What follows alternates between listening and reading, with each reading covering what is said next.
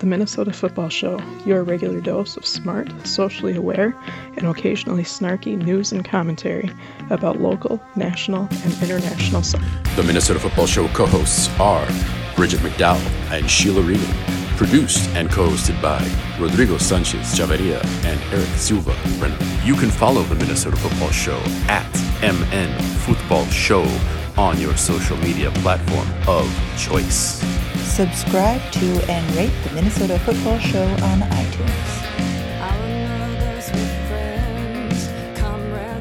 Welcome to another edition of the Minnesota Football Show. I am Rodrigo Sanchez Chavarria. I am one of your wonderful co-hosts. I am joined with my partners in Football and Chaos, Bridget and Eric. And it's been quite a while, a couple of weeks since we've not been able to talk to you guys virtually or pod-wise, I guess. I don't know what the right terminology is. If you think sound like I'm a little tired and hoarse, it's because it was Mayor's Cup yesterday, and dear Lord, was it a nail biter one more time? But I first want to check in with Bridget. Bridget, how are you? I'm all right, man. I am just chilling in a corner of a very loud Blackheart right now. So I can't hear myself talk, but I'm told that you guys can hear me, so we're good. I was out here watching Liverpool and also a little hoarse from Mayor's Cup last night. It was a little intense, so it's been a good weekend. We've got another full day ahead here, and good to be back on here and talking about all the crazy stuff from this week. Yeah, just checking in to see if Eric's available for any comment. If not, I'll take over and just talk about my day as of lately. So, Eric, you able to check in, or are we good to go? Yeah, I can do a brief check-in. It was a lot of fun with both of you two yesterday at Mayor's Cup. Thanks for the invite, Rodrigo, and got some great photos up on the IG, particularly of G stepping up for the PK. I am not a professional photographer, but every once in a while I just get that shot. And that was one of them. It turned out really nice. The PK save was awesome. Tell me the name of the Como's keeper, Rodrigo. Oh, say. The fact that rocking the pajama pants in goal was marvelous. I'd like to see more of that in Premier League, Brasileiro, La Liga, whatever it is. Let's normalize pajama goalkeepers is what I'm saying.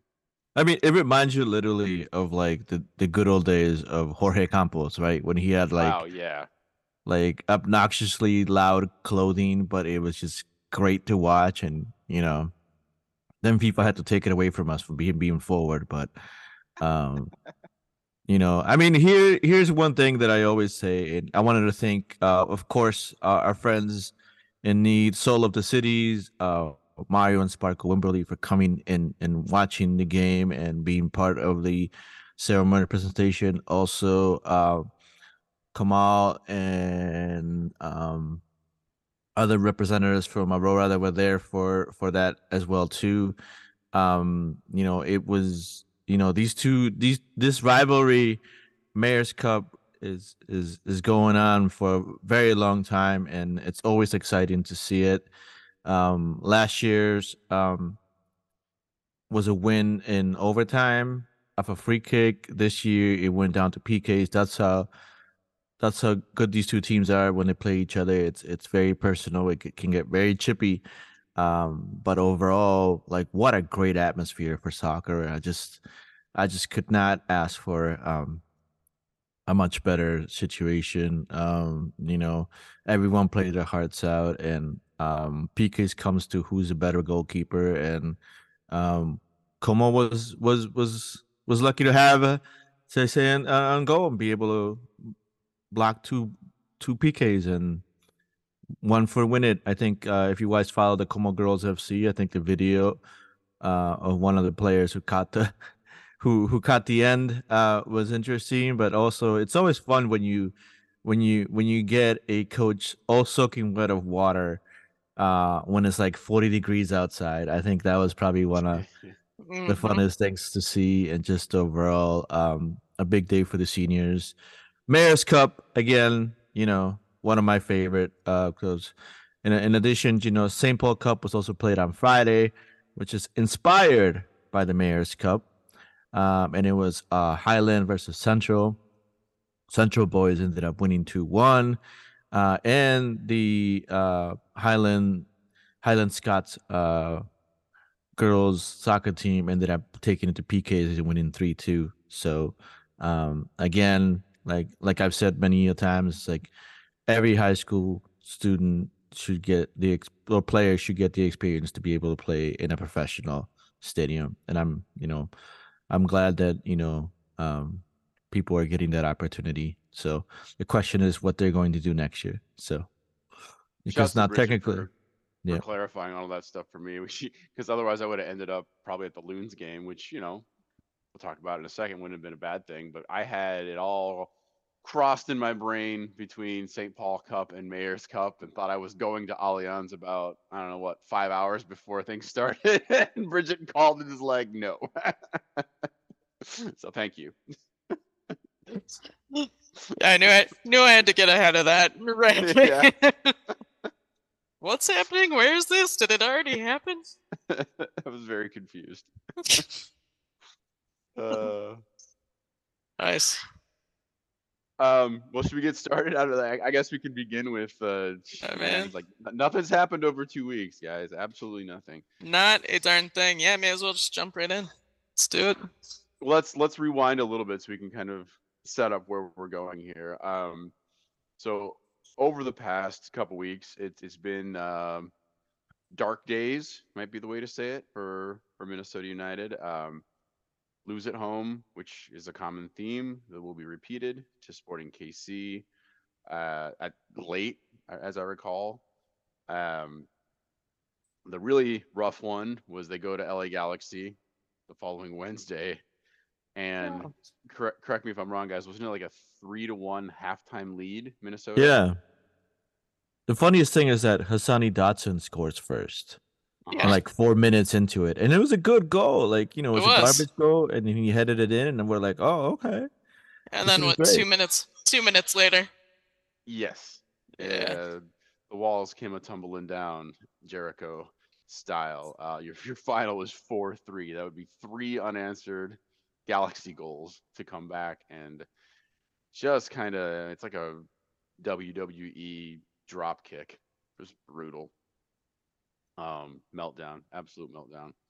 A few days later, back at home, again, the theme continues.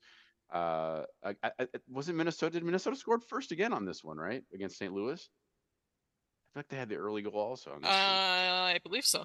Yeah.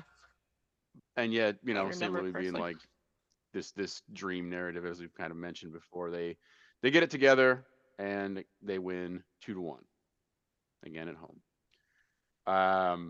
At this point, Minnesota has fallen out of the playoff line there below, and they get San Jose at home with a chance to maybe get back on top of that line. They do not. They tie. At least they don't lose. It's a 1-1 tie.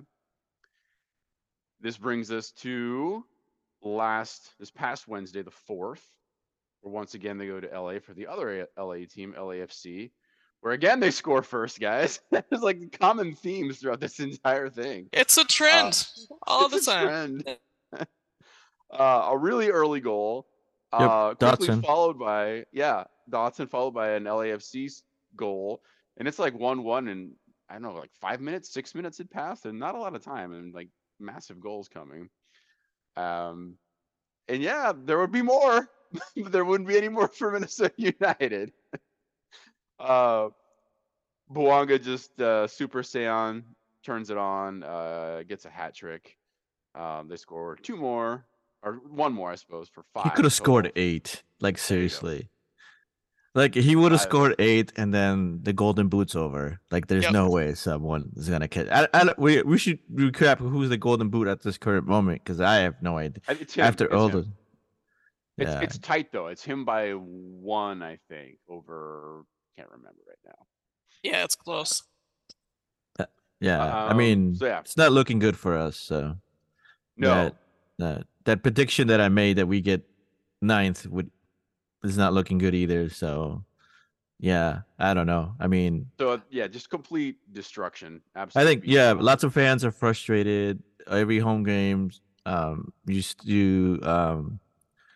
start hearing more like a sense of like boos growing, and I think it was obvious, um, that at one point, things were going to be pointed in one way or one direction. We did debut the Vamos United, vamos a cagar kind of thing, and then like it seemed to catch on in our section, which is great. Hopefully, Wonderwall will accept my what is it called, my what's Contribution. my updated lyrics, and I'll accept it as it'll appear in your app as songs to sing, because I only sing it when we're losing, guys, which seems to be a lot lately. So I'll throw it to Bridget here, since Bridget kind of spread the news as it was kind of flying in. So Thursday, the LAFC beatdown happens Wednesday. Thursday passes, we get to Friday, and clearly there's a lot of stuff happening behind the scenes that we don't all know about. Take it away, Bridget. Yeah, so it's probably it was early, like 8:15 or so, before a couple hours before United starts training each day, and Tom Bogert, of course, Tommy Scoops, from the Athletic, tweets out that the club has terminated both Adrian Heath and Mark Watson. And for that timing, it's that was kind of one of the main questions. Why now? The day before the last home game of the season, which we'll get into a little bit more on the timing aspect. But so yeah, Bogert drops it. It took another half hour or so for local media to really get on the story and chase down some more information. So I spent the first hour of my workday on my phone, like trying to get people coordinated. But yeah, so Heath out, Mark Watson out, assistant Sean McCauley to be interim coach for the remaining 2 games. Not a surprise there. Let's not forget Harrison Heath out. That's out. Yeah, I was going there next. So, there was some initial confusion, like as people are trying to get more details. Well, what about Harrison? What about this? What about that? And Sherry Ballard did say, yep, the scouting team is still in place. Aside from Harrison Heath, he has also exited the club. She didn't say fired necessarily, but I mean, if your father's fired and he's how you got your job, then I think you just pack up your stuff and you go. So, so he left. So it was funny. One of our photos, I can't remember which of our photographers took it, but there's a close up of Heath and Harrison and Watson all in the box watching a game, and everyone in that picture is now gone. I mean, of course, after this is year 7, after all this time, of course, local media, all they've said about it is they fired the only coach they've ever known. It's like, well, not exactly, but okay. But yeah, it's Sherry Ballard at training on Friday, same day. Spoke to media a little bit, joined Sean McCauley to talk about the whole thing. And she did say, and just to preface this, I wasn't there, Andy Greeter like live tweeted the whole thing and posted the video. So you can go there for his sources. But Sherry said, the home games are definitely one of the factors that played into this, and it was the right time. Of course, as this is happening, Portland is finalizing their list to replace Gio Savarese. New England Revolution are also active in the process right now. Heath is the 8th coach, which is a new league record. And then last night, so many. Yeah, and then last night, Wayne Rooney mutually parts ways with DC United. So we'll get into that again later. But so that's 9. That's 9 coaches, and that means that's 9 searches essentially. Everyone is interim at the moment. Nobody's hired a new full time. So I mean, timing wise, everyone's looking for a coach, which means you want to be looking to get in the market now and not just pick up everyone who's been dropped by everyone else. So obviously there's a few clubs ahead of Minnesota in terms of searching, negotiating. So it'll be interesting to see kind of how that plays out. But at this point in the year, you've got to be on top of it. You don't want to get into the situation, which is what you really wouldn't surprise us with this club, is where we're sitting in like January, February, getting ready for preseason, and then they're like, okay, we're in final talks with these three. So I'll give them credit for the timing on that for sure. Are we going to get Gio Savarese? Doubt it. Are we going to get any of the the really big names floating around? No, but I mean, there's plenty of guys available who would work within, kind of the system that is set with these players. Okay. Let me throw a crazy one out there, and if it happens, like I will do something for the Patriots. But Landon Donovan. Dude, I was thinking that last night. I mean, Loyal's done. He hasn't been coaching for Loyal for a year and a half. But yeah, he's pretty much available, and I would not mind that one at all. So he came up too on so our always awesome colleague Dave from Dave's I Know and Dan Wade, they did a emergency pod that's spectacular. If you guys want to listen to it, Wade has some amazing statistics that even we were talking about this at the match yesterday that I wasn't even thinking about. That are it's worth listening to. But yeah, they ran down their list and he was on there as well. I just think, man, he's such a California kid. There would be some serious enticing to get him to move to Minnesota. Not to say that it can't. I mean, it would be difficult for sure. But if he wants to keep moving up, you kind of have to. You have to leave your state at some point. And if you're looking for, I think this is the right kind of team for him. I mean, obviously he'd be able to kind of build it to make it his team, but it's a really solid foundation for him to work with. Yeah. And considering the things that he did with Loyal, they were successful in terms of, if Minnesota United would like to, make some baby steps on the whole acting as a progressive club as they claim to be, he'd be the right hire to actually, fill in that gap, try to connect some dots for them, points A and B, and make it work. But I mean, I think that's possible. You all know how much I love Landon Donovan. So I was gonna say I'm the source over here. You all know how much I love Landon Donovan. So, but who knows? It could also, if it were to happen, it could also point to perhaps a return of a former Loon who was part of the San Diego Loyal, who we all care and love about. So I think that could be in play. I think Gio's top right now. He has to. He's gonna land wherever he wants to land to, whether that's Toronto. He's got his pick. Yep. Mm-hmm. Is the reason that we didn't get him the first time around is money, and he's worth more now than he was 7 years ago. I think that's going to be the kicker right there. And does he? From coming. I mean, if he wants a project, for cheap, I guess But I wouldn't mind. I wouldn't mind Joe Ellis either. I'm just saying that. Just that'd be awesome. Kick these guys around. That'd be awesome. So I don't want to rehash. Do some Google Sheet planning 8 months ahead of time, so then that way Reynoso's tantrum is scheduled for January instead of mid-April type of thing. And don't hinge your entire game plan around one dude. Yeah, good idea. Mm-hmm.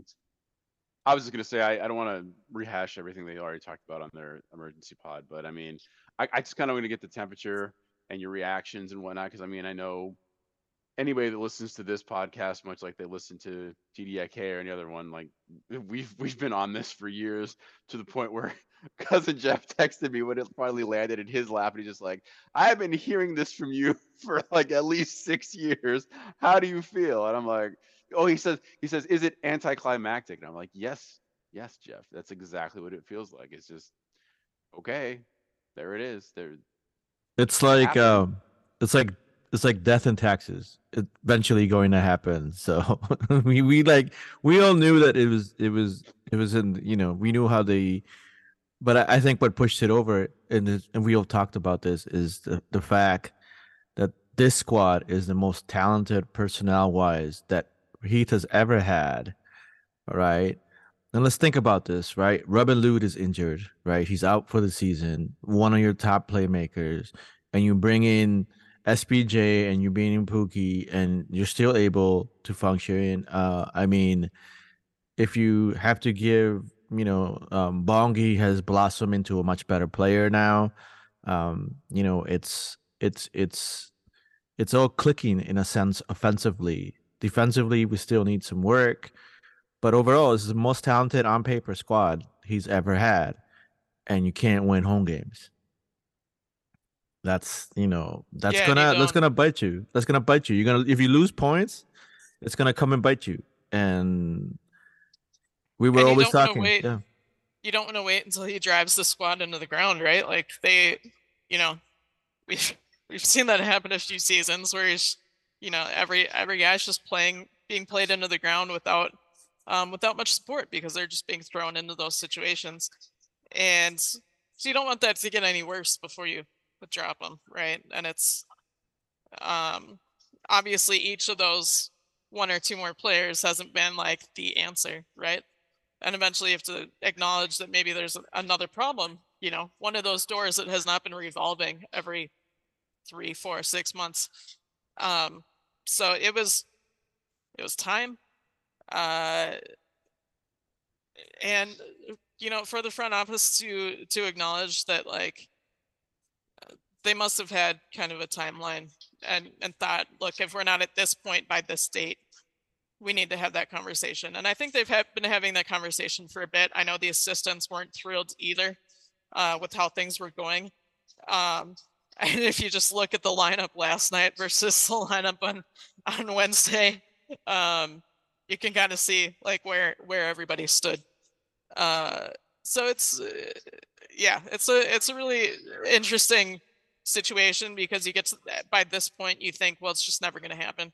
And I think we were all kind of like just over it. Like, okay, it's nothing's going to I think happen that's here. So yeah. You bring up an interesting point there, Bridget, because there's only 2 matches left, and he could have gone out on his own terms and just quit and resigned and whatever, and you know, it just would have been like he wouldn't have lost all the connections and the accolades and blah blah blah whatever. But the fact that the club decided to move with 2 matches left kind of implies that, like you're saying, that there was a buildup of some point yeah, and that they were especially after following. especially But after giving him the contract extension and then just sitting here and watching the season happen. Mhm. I mean, you cut him when you still have, because going into yesterday, they're not mathematically eliminated. After just like going into today, they're still in a decent position to make playoffs. Incredibly, yep. You don't necessarily want to give him the chance to be like, well, we tried. Now I'm gonna take my bags and go. Which is what Wayne Rooney did last night, which we'll get to.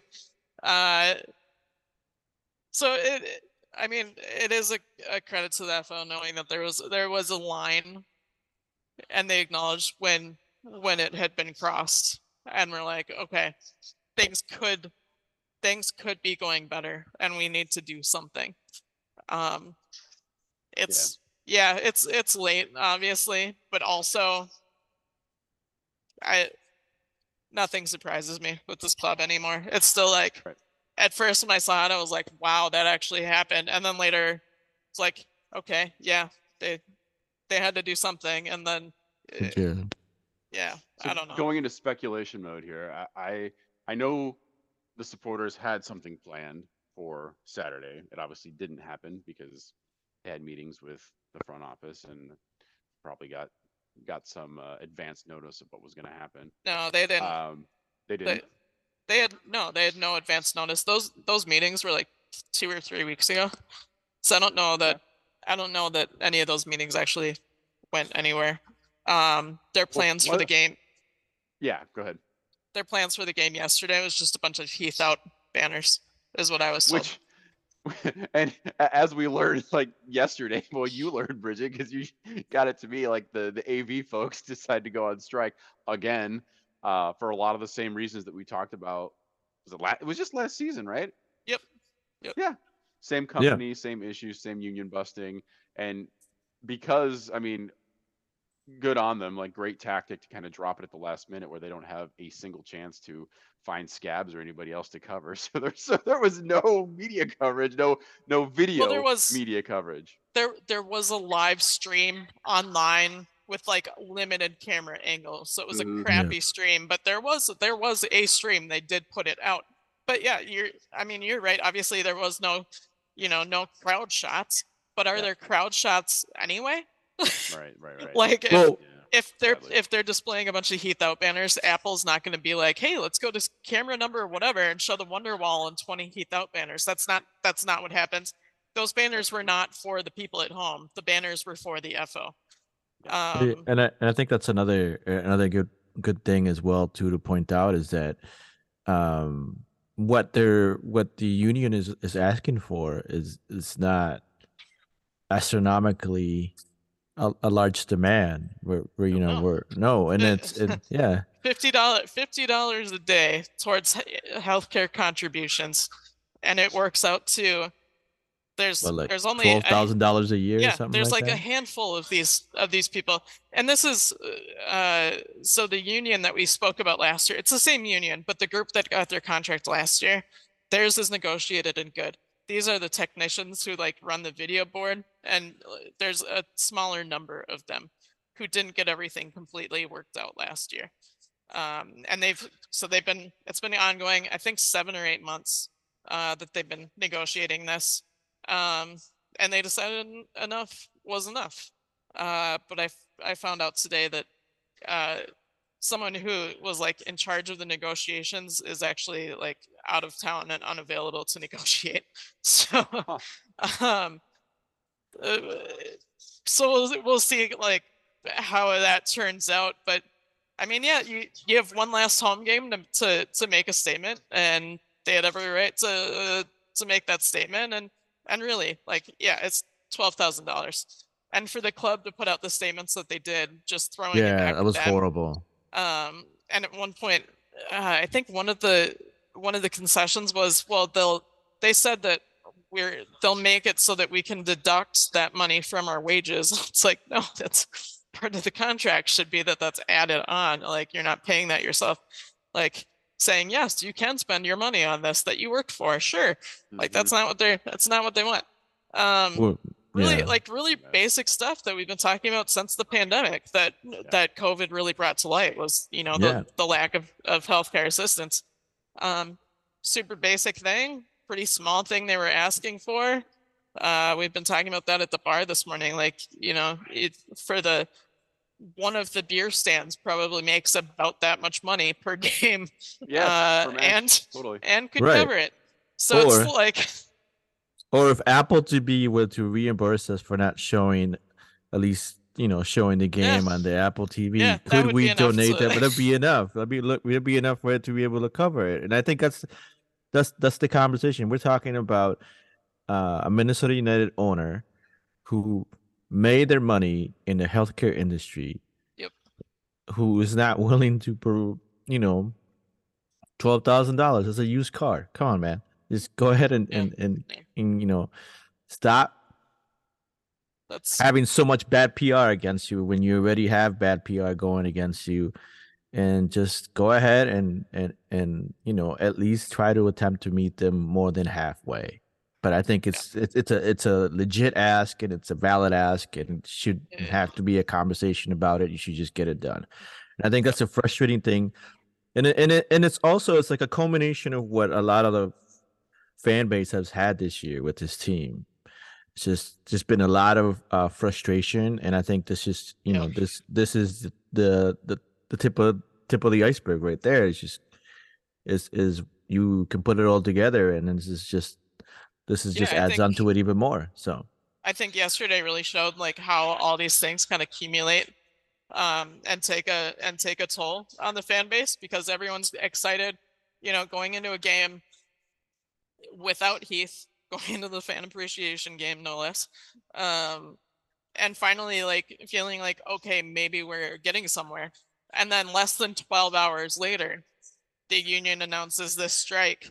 And it's like, you can't even just ride it out and like ride out everyone's appreciation and enjoyment for a full 24 hours before you pull this stuff. And obviously this has been going on for a long time, and the union is running out of time. I mean, we've talked about this before in relation to many other issues. Some people say, well, you can strike. Why don't you just strike in the off season? But that's not how you make a statement, right? You want it to affect everyone. It's a game that everyone, I think with Heath out, maybe that was, I don't know this for sure, maybe that helps them decide to do it because everyone's paying attention to this game. The 10th and 11th place, well, I think it was 11th and 12th as of yesterday, but everyone is suddenly paying attention to this game. Let's strike, let's do it. Like that's what I would do if I were planning this sort of thing. So great job at planning and good job at executing and bringing attention to the issue. We look forward to reporting more information, but also reporting that there is an agreement and, someone decided to open up their wallet and just, let some loose change fly and just be like, hey, let's go ahead and be fair for once about something. And so bringing it back just for a little bit. So another speculative thing I have is, we've talked about this too, that the locker room was probably gone at a much longer time in the past. And I wonder if there were some kind of talks about some kind of action with the players. And again, I have no confirmation of this. I'm just speculating that maybe things might have been flying around too. But so like what you all were saying before, there's we talk about recovery and repair a lot in mental health, and I just feel like there's this front office needs to do so much in terms of repair with the supporters, especially over the last 7 years. And I don't have an answer of how that's going to happen, but I mean, I know I'm not the only person that they've lost. They've lost many people over a lot of this time, not just because of the coach, but because of their actions and everything else. So like, I don't know. I put it out there for you all maybe to respond to, but maybe the question is, what is something that they can do going forward to kind of show in good faith that, they still do care about the supporters, not just having fan appreciation day or whatever, you know what I'm saying? Obviously there's going to be a new coach, but I don't know. I'll put it out there. I don't know. I mean, I'm going to be blunt and honest. Like, I don't know if I don't want to say they care, but I don't think it's in their interest. As long as there's a ticket, as long as there's people still on the waiting list to buy season tickets, I think that's what affects overall. Like, what can they do? Small steps to repair. I don't know if they can repair anything. Yeah. In a sense, I think sometimes the best thing to do is just start fresh. And I don't know what they can and can't do. Like, I think one step that we talked about is, highlight your players who are out in the community. I think that's one thing you can do. Have more of that, right? We've all seen them out there, and they don't get the press that they do when they are out there, right? So make sure that you do that. You do more community engagement. That will lead to better appreciation. But when it comes to ticket sales and filling the stadium, I mean, it's always going to rely on their numbers, and they're not going to change that.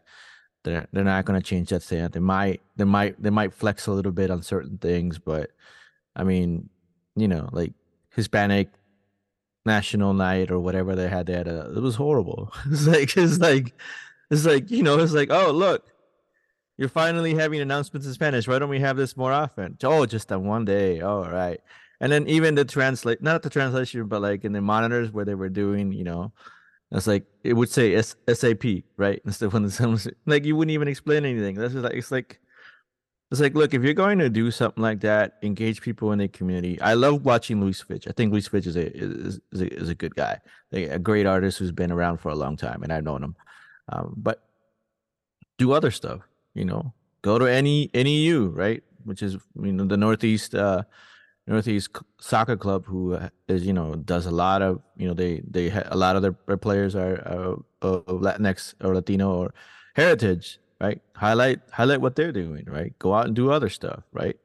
I mean, really invest. That's it. That's all I think you can do. Ticket sales wise, that conversation is just we're never going to win that argument. Like Yeah, we and can we can Oh, we can say we can say that we buy tickets, we amount, but we're not the percentage enough for them to be able to take that. Sure, we can take action and we can walk out and nobody in the wonder wall, but in the end, they don't have to show the wonder wall. They got access to when they if they decide to fix everything else with the union, and that's a different conversation. But I mean, you hear what I'm saying? Is like they can manipulate what message they send yeah, out. I mean, we talked about this during COVID. Like they weren't going to cancel matches or require vaccination or anything like that because people were still showing up and buying tickets. And as long as people are showing up, they don't need it to be, the people who have been around for 15 years. They just need people in their seats or in the wall. And we've seen a lot more people joining the wall who are not affiliated with supporters groups. So it's not like the wall is going to be empty. It's we would think it's a majority of people, but in terms of season ticket sales, it's a minority, and they have no reason to. And as we've seen, I mean, if you think things are improving right now, I've got 5 empty parking lots to show you, right? And plans for a sculpture garden. Like you can't pay your employees 12 grand in health benefits, but you can build a giant loon to fill an empty parking lot that is not being Right, used as a parking lot. So right. the community investment thing is stay on them, obviously, but also most of the things that they've already promised, or when they said the right things, those things just haven't happened yet. And it's an indictment of the club for sure. But do they have much of incentive to change?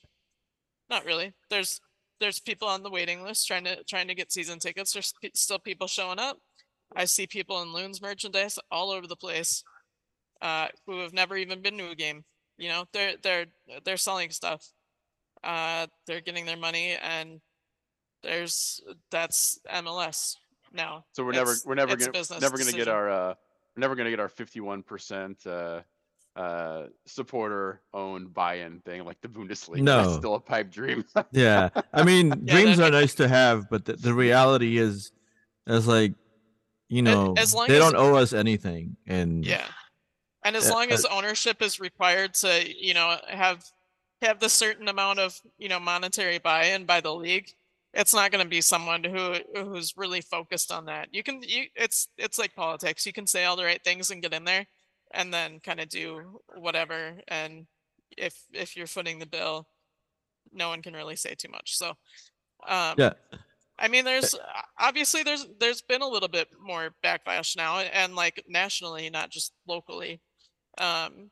After George Floyd, and there was a magnifying glass on the state, and I think they felt the need to push a little bit more. But when people aren't watching, when people aren't pushing them, when it's not just the minority of the originals, the OGs, so to speak, they're not going to have that motivation to do anything. Uh, and in terms of business, do they have to? No. I mean, they promised it, so they should. But are they going to be okay if they don't? Yep. I mean, just So look at the Red Bulls, the great organization, right? Still don't have a stadium for like what 20 something. Like it's like they don't have a stadium, right? And so like, that's because and I understand your frustration, Eric, and I'm with you in that sense because a lot of us have put this what we consider like sweat equity into this club, right? Prior to that, and that has value. It has value, but does it have value for the FO and all the other ones? And it's like that's a good question. I don't think so. I think the value is within you, and if you're looking to have some sort of reparation or um, fixing, I think the reality is go spend your good times and your still value and your love for the game and put it into something that will give that back to you, like Aurora, right? Which all of us have in a sense, right? It's like we go there and we feel a sense of community, we feel a sense of pride, feel a sense of connectivity and appreciation, and invest your time in that. And as painful as it might be to just let it go on this section, it's like, money talks, money matters in the MLS now, and and unfortunately, as much as we hate to do that, it's been the reality the past 6-7 years with this club that the decisions that they make is not driven by the fan base that got them here. But you can also invest Man City happening in the background. Invest in the groups that are still doing that work. I mean, the SGs are doing all the neighborhood involvement, and the club is sending people out and helping to coordinate some of that. They're doing midway neighborhood cleanups and stuff.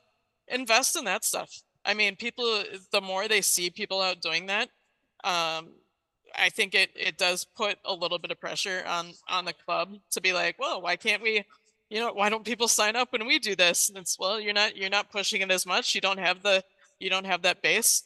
We've got the core Dark Clouds folks who show up to everything, and then it's whoever, word of mouth, whoever you can bring with you. If they start buying into that a little bit more, that's going to be huge. People know that they're around, right? Like you'll see the neighborhood on Twitter be like, oh, I actually saw some people out in United gear, like walking around and cleaning up. Eventually that stuff kind of picks up.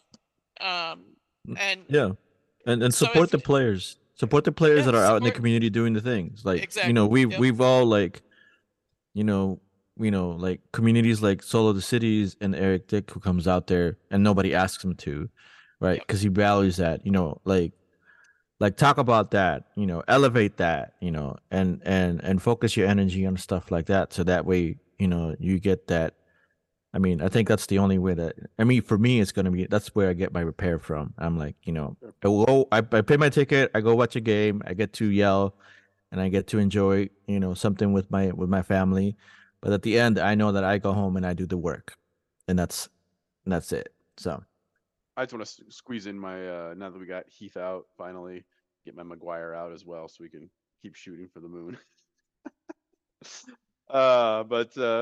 Yeah, I think we can probably wrap on that point, although we do need to talk about yesterday with interim coach whoever, I can't even remember the guy's name. Sean McCauley. Yeah, he's a Dos Loons coach, right? Yep. Yeah. I thought the same, man. Showed up in a huge way while we were watching the young women throw down over at Como. Pookie apparently decided to do his own throwdown. We actually had to look this up. Bridget and I were talking about it. At one point, it was a brace, then quickly a hat trick, and then there were 4. What's 4 called? You guys remember? It's called a haul. Pookie Hall. 5-2, your final, Minnesota over LA Galaxy. Kind of a huge statement win that they desperately needed to stay alive here. And thanks to Bridget, we know that now LA Galaxy is officially eliminated from the playoffs after that result. Right. And Galaxy has had a tough season. Yeah, so I don't know what's going to happen with that club. We need to root for them, though, is the thing. They play, I think it was Dallas, right? Is that what I said? Yes. Nope. Yeah. They play Salt Lake. Salt Lake. Mm-hmm. So, which is what? Isn't Real Salt Lake like 3rd or 2nd? They're 6th. They're 6th? Okay. Dallas play then. Yeah. Dallas plays.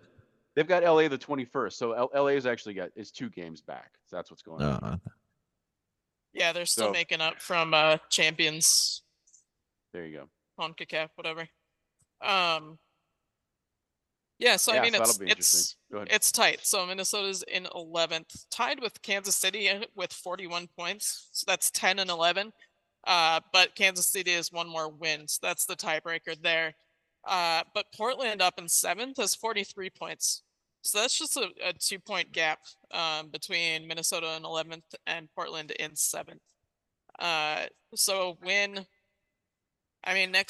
last game is going to be Sporting Kansas City, tied on points with a little bit of help from the other teams. If the Loons can pull it off against Sporting, they can jump up at least one place. With some help, they can jump up 2 or 3. So it's a positive. Wild. I mean, It's like 2018 all over again. pretty much, yeah. When you had to wait for other people to win, lose, or tie. And I mean that's that's the way it is right now. And I think like we talked about it, like even though it seems to be that the firing of Heath might come at a late, it comes at a point where like you need to make that change for the future. Because there's so many of these coaches that are going to, there's so many other coaches that are on the hot seat right now that speaking of KC, that's another coach that's been not putting with a leading goal, well, not with a leading scorer who has got over 13 goals, right? I mean, that's what are you going to do with that? So, How long has we'll see. Vermeer's been around? I mean, he's 7 years. I mean, he's been around longer than Heath. He's like 10 plus. It's 10 years. I think he's the most tenure coach. Yeah, I think he is now. Yeah, after a couple of the firings this year, he's left up top. We were talking about Golden Boot race. Boyenga's that put him way ahead. He has 19 and Acosta is behind him with 16. And then it's tight behind them. Did Pookie score 10 total then? Yeah. Yeah, so he went from 6 to 10. He's the leader for the Loons. He's got 2 more than Bongi now. Yeah, so he's the leader for the Loons ever since Christian Ramirez left. Like he's the top scoring like in that position, right? Because last year it was Ray was a midfielder, scored 10. Yep. And second, and Pookie's the second to get a hat trick since Quintero, and only the first player in MLS to get 4 goals. Yeah. Mm-hmm. Yep. Oh, is that right? In the whole league? Wow. Yeah. I don't think anyone's ever scored 4 goals. So no. So Pookie go for 5. Yeah. Oh, I have to look that one up again. I saw it yesterday and I forgot. Let's mention really quickly before we wrap up MLS stuff here. Inter Miami hosted Cincinnati. This was a must-win to keep the pink flamingo-y Messi-less dream alive. It did not happen. That division leading already clinched. Cincinnati beat them 1-0. So Inter Miami eliminated officially. It was a long shot, especially after losing Messi. I remember, who I was talking about. He was back last night. He played. Yeah. Did he play? Yeah, he was back. Play? He only played 35 minutes. Okay. Because of his hamstring. But I didn't think he was going to play at all. No. Because the rumors were out there that he had like a small 2-centimeter tear on his hamstring, and I figured he'd be, and he got called up for Argentina, so I figured they'd have to rest him, but the thing is too is like won that battle, I guess. Was the Messi experiment so far this MLS season something that was worth it? And you have to think about the cup, right? I think, and the hype and everything else that came with it. I think boosted sales. I mean, like Apple's income is like doubled on MLS, so I think it. I think it worked. It got them close. Like it made them contenders up to this point, right? Like they had a chance. So we were talking about between the three of them, between Messi, Busquets, and Alba, like to keep Inter Miami moving and functioning as a unit and winning, you needed 2/3 of those to be happening, right? And the fact they lose both Alba and Messi over the past couple weeks, like that's where they just kind of like had the tailspin. Not to say that, I mean, who knows? Does that guarantee? I don't know, but I think the probability rises significantly if you've got at least got Busquets and Alba playing together to kind of keep things afloat. But in my opinion, and I don't remember who it was recently, I was talking to somebody about this, but losing both of them like was kind of the agreement that that's really what sunk them. Yeah, I mean, I think overall, like, you know, it was the excitement and the hype overall, and to be able to watch, you know, probably what I would consider the best player in my generation, right? I've seen come and play.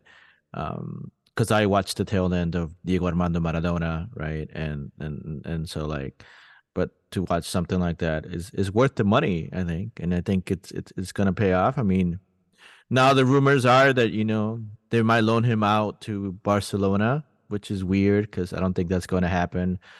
Barcelona has enough issues as they do, but you know, rumors are rumors. But I've got another one that's, go ahead, Bridget. So they're saying that when he's done with his Miami contract, he'll probably go back to Newell's Old Boys. I did see that. And officially retire there before coming back to MLS as an owner or coach, whatever his deal is. I haven't heard the loan one though. That's interesting. I mean, there's rumors always up when it comes to Messi. There's always rumors out there about anything, right? I mean, so the one that dropped today that apparently is not a rumor through Brasileiro is that Suarez has closed out Grêmio after this season, which they've still got another 2 months or whatever. So he'll finish out, and more than likely, can't say 100%, but he might be coming up as well and joining. There's also the rumor floating around that Beckham apparently has just been taking dump trucks full of cash and dumping it on Luka Modric to try and get him to come. So a Suarez Modric addition to that team. In order for that to happen, the MLS pretty phenomenal. No, but I'm just saying, in order for that to happen, the MLS changes. They have to rewrite the rules. There's no way that's happening. It wouldn't be the first time though, right? This was Galaxy not that long ago.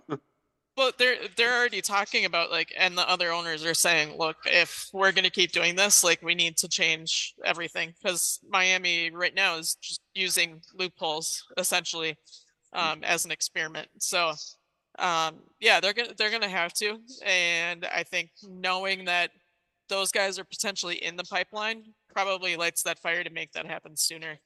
You know, it's more motivation for them to do all of that. So yeah, we'll see. You know, any other final comments on MLS or the Heath era coming to a close? What do y'all think? What's that? What does Charlie Brown say all the time? Good grief. There you go. That sounds like a good way to take a break, I think. Good place to take a break, and we'll be back. Do some international stuff. Stick around.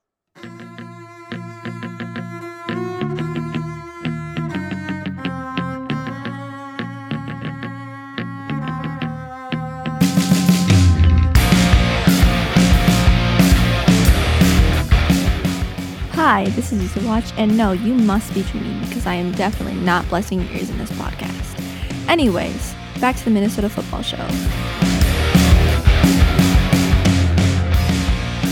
Welcome back to the second half of the Minnesota Football Show. It is international news section, and while we were taking a break, we were checking all our international news, and our new hired intern, we're not paying him, but Santi has been doing some fact checking for us, but he will break in the next news that we've had. A Saudi Arabian club, also known as Al Ittihad, withdrew from the Asian Cup due to an Iranian statue that caused very much controversy, and they're going to be playing the game at a neutral ground. There you have it. Well done. From the voice of our fact checker here at the Minnesota Football Show. The Minnesota Football Show is for the kids. We don't pay your kids. but we'll use them to Well, get we'll us hire fact them. checking. We'll Wu-Tang. hire Use them. them. Yeah. We will use them. Yeah. Yeah. So as Santi, our fact checker of the official fact checker for the Minnesota Football Show, mentioned, Saudi soccer team made a last-minute withdrawal from the Asian Champions League match in Iran due to the controversy over the vice of Iranian general who was assassinated by the United States in 2020. Al Ittihad, which was due to play Sefahan FC at was it Naj Jahan Stadium in Isfahan, Iran, protested the presence of the bust of Qasem Soleimani, the late commander of the Iranian Revolutionary Guards Quds Force, at the entrance of the pitch. So, right, he's a revered martyr by the Iranian hardliners, but seen in Audi as a terrorist for having empowered Iran-backed militias in the Arab world in spite of sowing instability across the region. So, He's definitely means- not reading this like right off the phone, guys. Oh, That- gosh, that no, all I don't do came that. Straight stream of conscious from right, him. I mean, Santi wrote these notes for us, guys. We got to be able to get this thing. Yeah. We got to be giving him all the credit. So he wrote all these notes. So eventually that's one. And then we'll be playing in a neutral ground without the bust of the controversial general. But overall, like, you know, what craziness else is that we have? This has been like international week of like everything. You know what It I just mean? depends on where you want to go, man. You can almost pick a region and, you know, Yeah. Right. throw a dart. Yeah, let's throw a dart. Here's my dart. Let's go to PSG. Oh yeah. No. I'll let you take the lead on this one. All right. I can set it up. PSG. No. Yeah, Do go it, ahead. do it, Say do it. Yeah, Well, from what I remember, I know Hakimi's in there. There's 4 players that were dropping some homophobic BS, and it took a long time for there to be any kind of a reaction. But I'll let you take it from there. Finally, it sounds like something is happening. Paris Saint-Germain players Randa Kolo Muani, Ousmane Dembele, Achraf Hakimi, and Levin Kursawa have been handed suspended 1-match suspensions for their roles in offensive chants. The LFP said on Thursday during last month's League One match against Marseille. PSG fans were heard celebrating with anti-gay chants directed at Marseille, which, of course, those 4 players joined in. French sport daily L'Equipe said PSG players were also involved in offensive chanting. The LFP handed the players suspended 1-match suspension effective from October 10th and decided to close the Attila stand at the Palais de Prince for 2 matches, one which was suspended. And of course, the club regrets that the disciplinary commission has opted for an excessive and a collective measure likely to undermine the work of dialogue and prevention undertaken by club. What a crappy statement. Yeah, that and the fact that it was 4 players probably means that it was like the entire team, and they just like caught. Right? They were like, let's make sure that, you know, the non-real Parisian people, you know, get blamed for that one. Yeah, like Something great. like This that. is yeah. Oh man, that's just all your faves are problematic. There it is. And our next dart around the world takes us to Spain. You thought we get rid of Spain? No, we don't. This one's wild. This is wild. So Getafe have removed the name Alfonso Perez from their stadium over sexist comments made by the former Real Madrid and Barcelona player about women's football. Apparently, you know, it's not just the federation that's the ground that's owned by the city council but leased the club has been known as the Coliseum Alfonso Perez since its construction in 1998 in honor of the Getafe-born player but will now known as the Coliseum. So they just took his name out and just named it the Coliseum. Why? What did Perez say? Well, he said the following. I think that women's and men's football cannot be compared to all because everything depends on the income you generate and the media impact. And there's no comparison there. You can't complain about what women's football currently is. They have evolved, but they must have their feet on the ground and know they cannot be compared in any sense to a male footballer. Right? Perez's comments are the latest controversies surrounding women's football in Spain. This summer, the national team won the Women's World Cup, and as we know, Luis Rubiales, it's just this is like I said, like it's not that I hate Spain, like but like they make it so easy to dislike, right? And also Perez, in addition, he said regarding the players' patriotism, will provided the question. Who said, "I would force them to kiss the Spanish flag to know that they defend their country's shirt with honor and honesty. First that, and then you can protest whatever you want. I think it's good that they ask for what they consider, but their national team is above all." Once again, Just systemic, man. It's just yep. gross. Once again. Now I need some. Now I need some Copa Libertadores news. So go ahead and just make me happy. Oh yeah, we're at the end here for both Libertadores and Sudamericana. For Libertadores, got a great final lined up, as it should be. You've got a Brazilian team and an Argentine team playing in Maracanã in Rio. It's gonna be Fluminense from Rio versus Boca Juniors from Buenos Aires, Argentina. And I know, Rodrigo, I don't have to tell you this, and Bridget, I'm sure you know, for listeners that may not know, there's a lot of history of the Maracanã not going the correct way for Brazilians when they host international tournaments. Yeah, I don't know what's up with to that. put it mildly. To put it mildly, someone needs to like do Olympia and that whole stadium like 30 times just to be able to be okay. But yep. So we'll see what happens, but it would be the first time in a long time for a team actually from Brazil to get the job done on home turf in Maracanã. And a team from Rio nonetheless too. But Boca, Boca do what Boca does, and they made it. They went through Palmeiras, and both the Palmeiras matches did have some clashes with supporters doing racist things, which probably doesn't come to a surprise to a lot of people listening, or definitely not you two. And there were some good actions by the Palmeiras supporters as well, and I think to the Boca supporters' credits that weren't racist assholes, like they actually shut down a lot of the people that were doing it, and just like, guys, there was one where before any Brazilian supporters needed to intervene, the other Argentine supporters actually physically grabbed like subdued a couple of the guys before the what do you call them, the stewards could come and take care of it. So just like, no, you're not going anywhere. I got you right here, fool.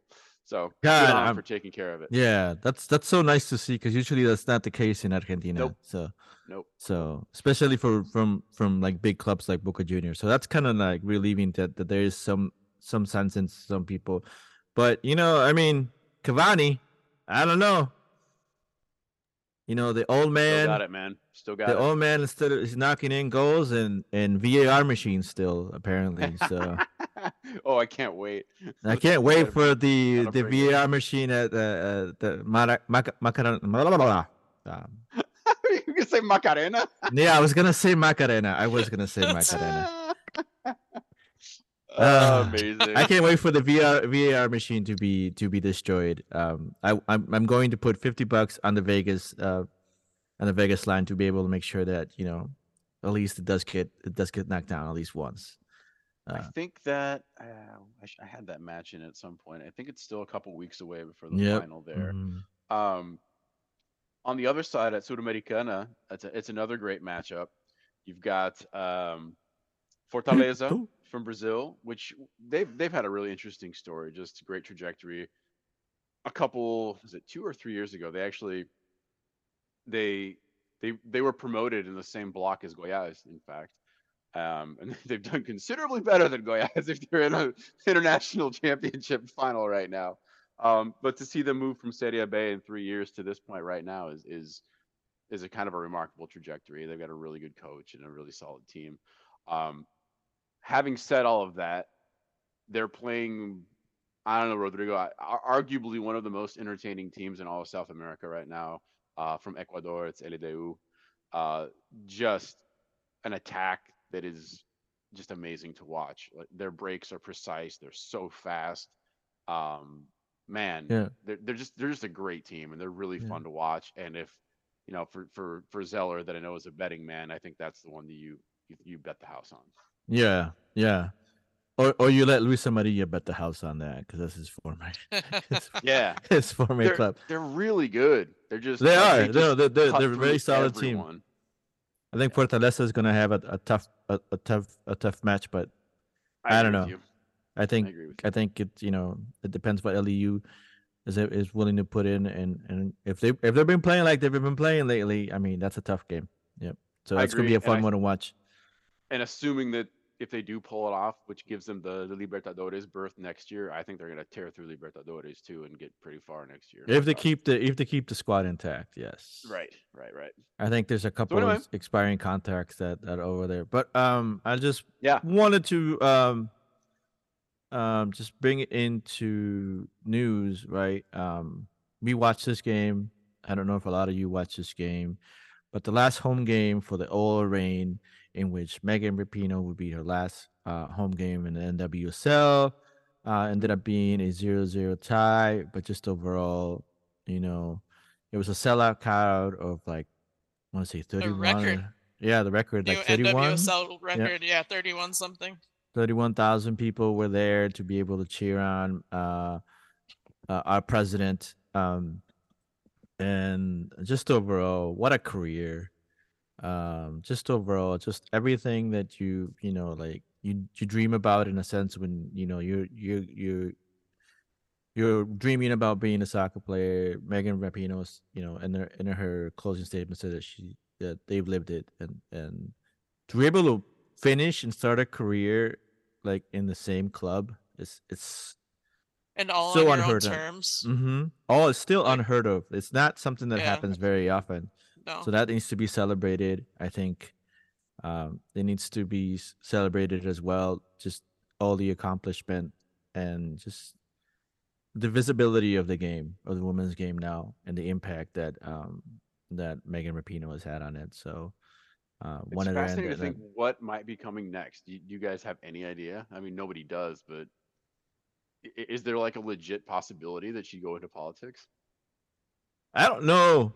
I think literally, Megan Rapinoe and Sue are just going to get rid of not being professional players for a couple of years, and I'm sure they'll still be active with their causes. Just chill and see each other. Yeah. Yeah, that seems like a good idea. Like, I'm pretty sure. Like live in the same house for 7 days a week for a little bit, and then go from there.